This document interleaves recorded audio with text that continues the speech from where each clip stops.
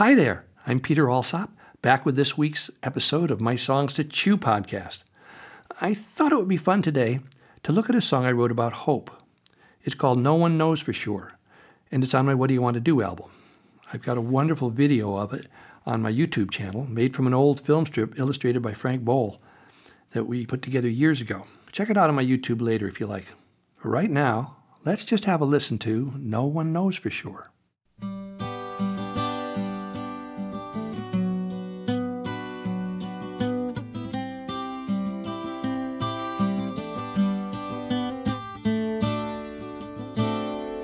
There's a camel in the desert who could really use a drink. Her hump is all dried up, and her name's Irene, I think. If she doesn't get some water or some juice or soda soon, I don't think she'll last much longer. I don't think she'll last till noon. And the sun is burning brightly, and the desert sand so hot, and Irene's so awfully thirsty, she might die right on the spot. But no one knows for sure. Something might come along that could save the day and help her out and fix whatever's wrong. 'Cause no one knows for sure. We've still got time to hope. And Irene might see a giant milkshake over the next slope. Well, she might if she keeps walking, 'cause no one knows for sure. No one knows for sure. There's a highway by the river where a little toad named Russell has hopped out in the middle.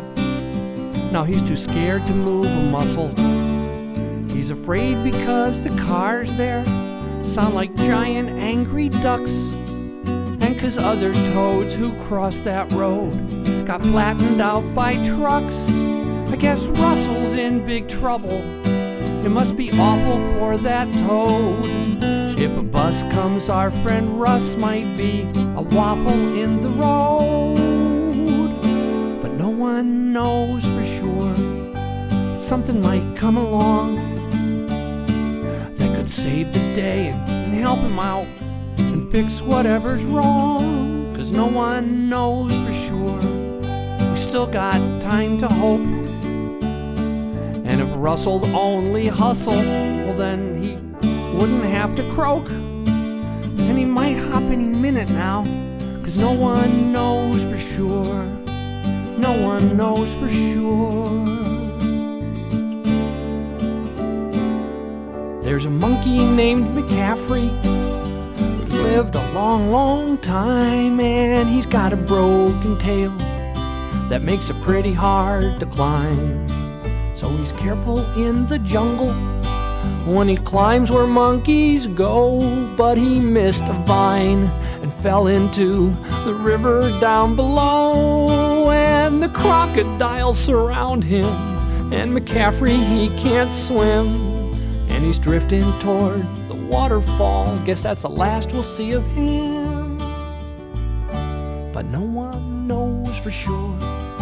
Something might come along that could save the day and help him out and fix whatever's wrong. 'Cause no one knows for sure. We've still got time to hope.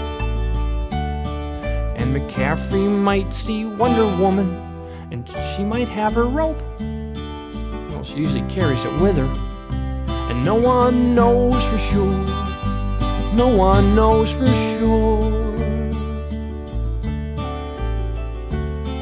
There's a kid I know named Evelyn, one of my favorite friends, and they put her in the hospital for testing once again. And the doctors and the grown-ups, well, they were sad when they were through. They told her she was very sick. No one knew what to do to make her feel better so that she could run and play. And Evelyn knew that she might die, but she'd look at me and say, "No one knows for sure. Something something might come along. They could save the day and help me out and fix whatever's wrong. 'Cause no one knows for sure. We've still got time to hope. And maybe Dr. Seuss and me will invent a super duper kind of soap. And I'd wash behind my ears even 'cause no one knows for sure. No one knows for sure. No one knows for sure.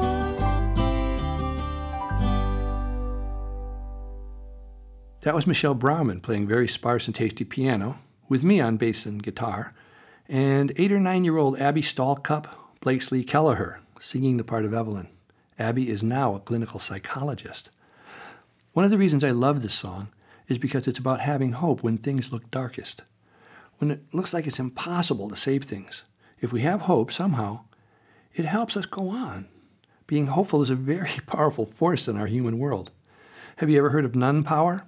You've all seen those old movies where the parish priest needs money to rebuild the broken down inner city church, or it's going to be torn down to make room for the new high-rise going up soon. He tries everywhere to find the funds to save the church, but he tells God that he knows whatever happens, it will be God's will and he will accept it. Well, the nuns aren't quite so ready to give up yet, so they gather together and bustle into his little office and they tell him, "Oh, no, Father Mulcahy, don't you worry about a thing. We know the good Lord will provide for us. The money will show up in time. Just you wait and see." Even so, Father Mulcahy worries night and day, and then, just as the local authorities are about to serve him with the eviction papers, ta-da, nun power! Just at the last minute, one of the unkempt street urchin boys from the church has found a wallet.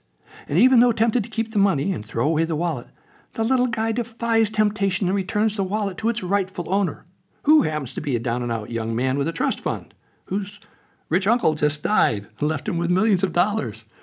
And because of the little boy's honesty, the young man decides to pay for the refurbishing of the cathedral and the school and the parish house as well. Hope wins out in the end.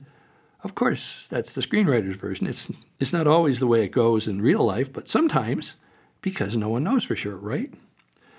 There was a famous experiment done at a school by a researcher named Rosenthal.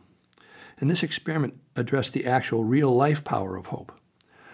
Rosenthal and his team of researchers went into this elementary school, and at random they assigned IQ scores to the kids.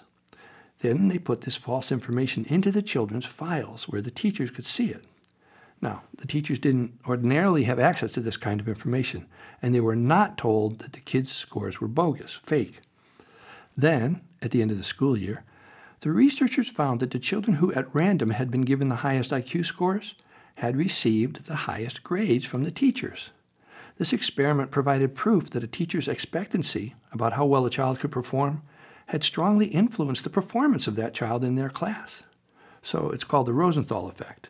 Now, what this means for us is that our attitude about ourselves can actually limit our own possibilities when we're negative or pessimistic about our own choices or abilities.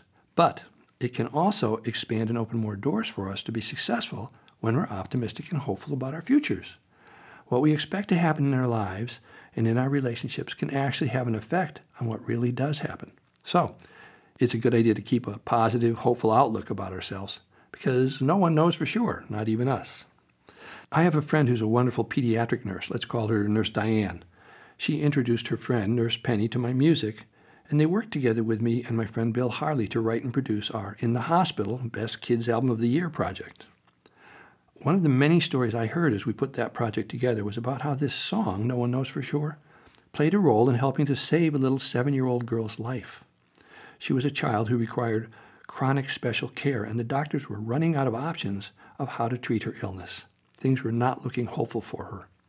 But Penny and Diane had introduced this song about hope to the staff and children on their ward to help keep their spirits up.